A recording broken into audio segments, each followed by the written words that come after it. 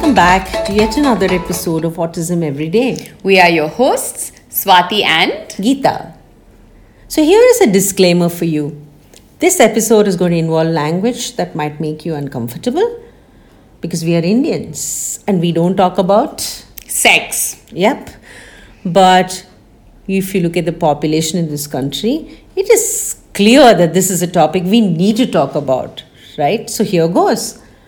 Today we're going to talk about sex, sexuality, and growing up pains on the spectrum. So sex and sexuality is an integral part of life and, the identity of every individual. Absolutely. And whether you like it or not, once you have a child, there are some inevitable things that you're just going to have to deal with. From illness to anger to sadness to schooling. None of it matches up to the discomfort some parents feel when they have to address their child's sexual behavior and sexuality. The truth is, you're going to have to deal with it one way or the other, either positively or negatively. But you are going to have to deal with it.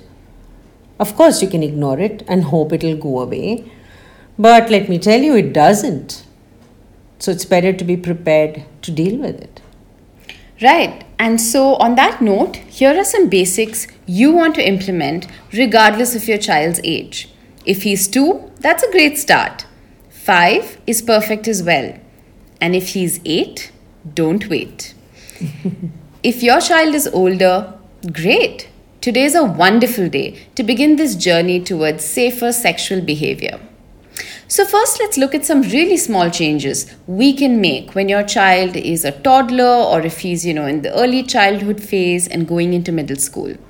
You want to start with ensuring that he closes the door every single time he goes into the washroom. If he's going in to pee, poop, or have a shower, he needs to close the door. Right. Let's talk about changing clothes. This goes for all children. Regardless of diagnosis or delays or being neurotypical, your child needs to be taught the concept of privacy simply by ensuring that he never ever changes his clothes in the presence of an adult. It's only if he has like a button that he requires assistance with or something that's stuck, well then he needs adult assistance, and that is when you will go inside and you will close the bathroom door with his hand and then help him change. Yeah. So speaking of bathroom behavior, right? It's important to teach the child to close the door from the time he is 1.5 to that whenever he enters the bathroom, he needs to use his hand to close the door. So you want to, prompt him by putting your hand on his hand to close the door so that he understands that it's a part of a chain of events. Because if you close the door, he probably never even realizes that the door is closed. And you want your child to know that it is not okay to pee or poop or shower with the bathroom door open, regardless of who is around, even if it's only mom or only dad or only a grandparent. He has to understand that it's not okay for him to be without clothes or doing some of these things in front of other people, right? And why is this important? Because if we don't instill this concept from the time the child is very young, it becomes a lot more difficult to teach them these skills as they grow older. Not impossible, just a lot harder. It seems like 2 years is too early to impose some of these restrictions. But it's important to remember that children with autism often lack an understanding of social rules, the unsaid and unspoken social rules. And typically, developing children become aware of these nuances by the time they're 3 or 4 or maybe even 5. They develop a sense of what is acceptable, what is not, what they can do only at home, what they cannot do and say in front of others, this concept of shame, right, and so on. But the learning is not as seamless for a child with autism. And in one of our earlier episodes, we had spoken about how some things are okay for a child to do at 5, and they become unacceptable at 12. The same things. Yeah.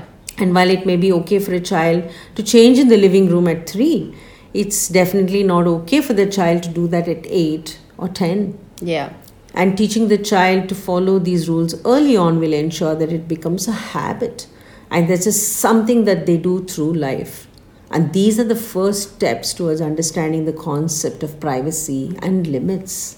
That's right. And for some children on the spectrum, knowing the why of why they need to do this, might never be an option.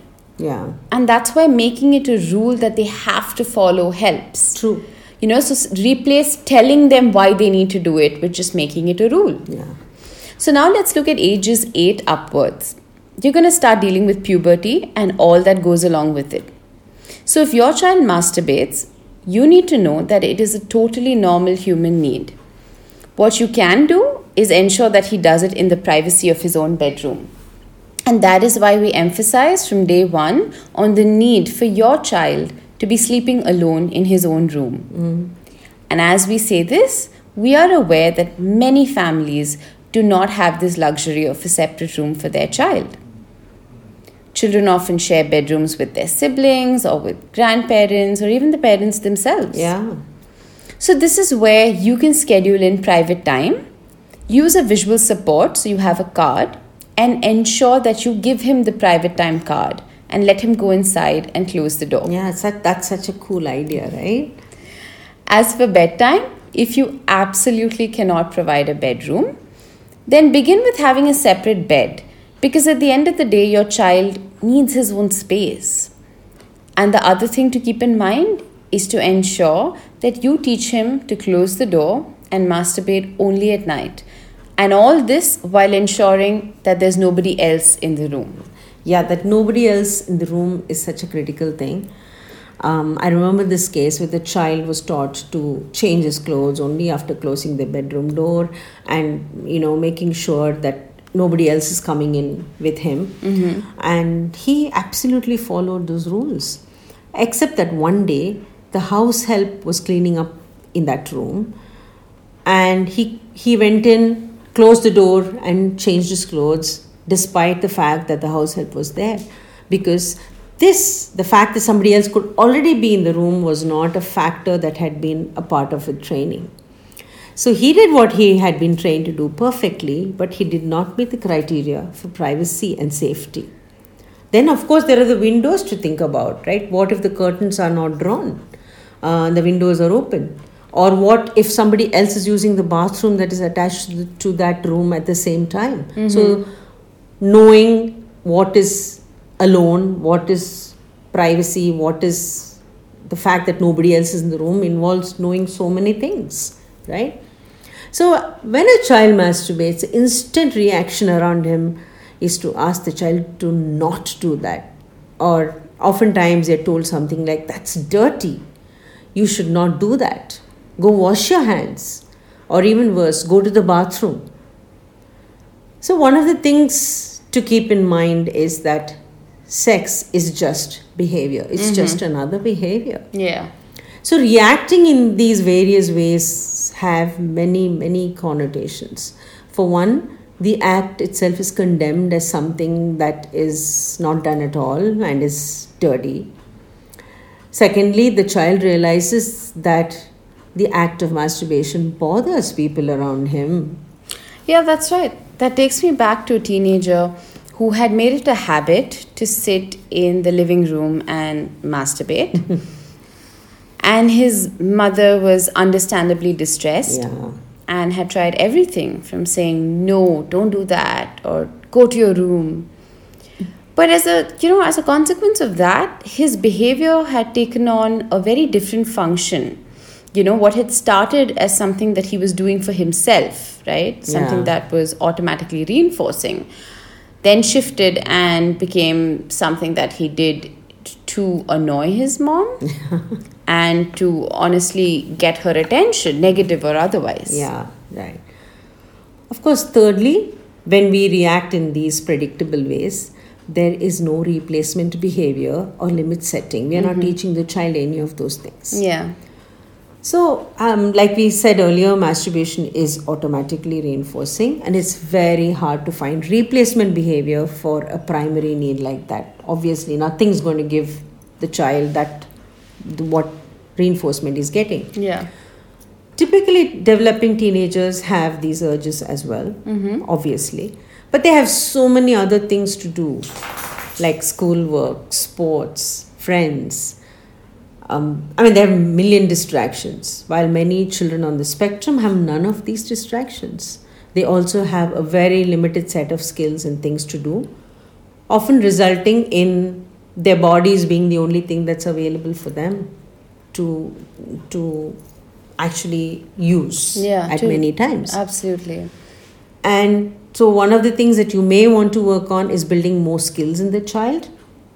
And of course, it's important to reinforce behaviors other than masturbation, because whenever it's not acceptable for the child to masturbate, you want him to be doing those other behaviors that you can reinforce. Like, what if you're at a relative's house, or you're visiting a friend, or you're at the mall and he wants to masturbate? That's not acceptable at all, right? True.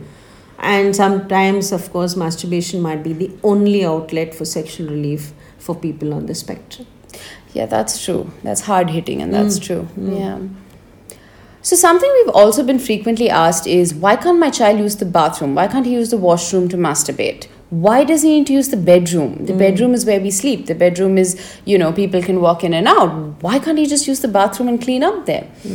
So simply because, if your child learns that he can masturbate in the bathroom, he might generalize that to a public toilet.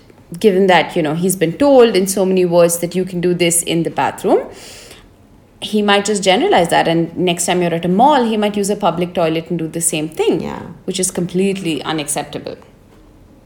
So now, talking about all this sex education, another question that comes to mind is, when is a good time to talk to your child with ASD about sex? The answer is this: sooner rather than later. There have been instances of teenagers on the spectrum who go on to school, and where the teenager in this case, tried to touch one of his classmates of the other gender inappropriately. Yeah. And this, of course, resulted in a big blow up, because these are inclusive schools where children with ASD are also admitted. And it resulted in the fact that everybody began to think all children with ASD are sexually dangerous and a hazard for other children. Oh, that is very unfortunate. It's unfortunate, right? I remember many years back, a mother mentioned that she had sent her 10-year-old son with autism to a residential facility when he was 9, simply because somebody had told her that children with autism do not know how to discriminate between mothers, sisters, and other women. Wow. So, looking out for her daughter's safety, she sent the boy away even when he was 9 to a residential facility. That's distressing to even hear. It is. So is it not our job as parents and educators to ensure that we teach them safe sexual behavior before they hit puberty? There is a need to talk to them about safety, who can touch them, where, and in what situation. Who can they touch, again, where and in what situation? That also goes back to letting them know who can see them in what state of undress, right? You see what we mean when we talk of a 2-year-old and the fact that you're changing him without the door closed. That's trouble right there. Yeah, oh yeah. Yeah. So that being said, here are some ideas for you when you want to talk to your child about sex education. If you feel confused as to how to approach the topic, how much to convey, and how to convey it, this is something you always want to keep in mind. Use simple, concrete language. Don't leave it up to their imagination or judgment calls. No use of discretion whatsoever. Absolutely. Clear-cut language. So you want to call a penis by its name and not that thing, You want to call a vagina by its name and nothing else. So that's something that needs to be rule number 1. You want to keep it factual and concrete as much as you possibly can. And rule number 2, we say this often, we say this for everything. Yeah. Consistency is key. You get nowhere unless you're very, very consistent. Yeah.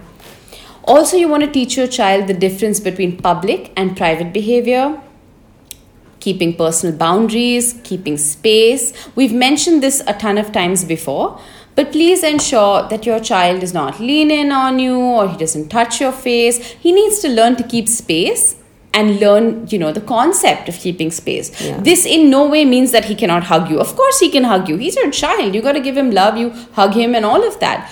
But he needs to know he needs to be able to ask for that affection and not just lean in on you or, touch your hair and things like that. Again, it starts becoming looking odd once a child is a lot older. Yeah, 14, 15-year-old doing that doesn't look okay, Yeah. And of course, they also need to know what is sexual safety, what constitutes abuse, and how to report anything that may be hurting them. Mm-hmm. And this is something even, regular children struggle with. Yeah, it's a lot to deal with. Yeah. It's a lot to deal with, but it's something that has to be done and something that has to be explained in a way that is understandable to that child. Yeah, well, that's a lot to take in. Yeah. All right. So with that, we are wrapping up today's episode. We really hope this podcast gets you thinking. And if you have thoughts or you have suggestions, something you've tried out with your child, do let us know. Send us an email at wechallengeautism@gmail.com. You can always reach out to us on Instagram and Facebook. Stay safe.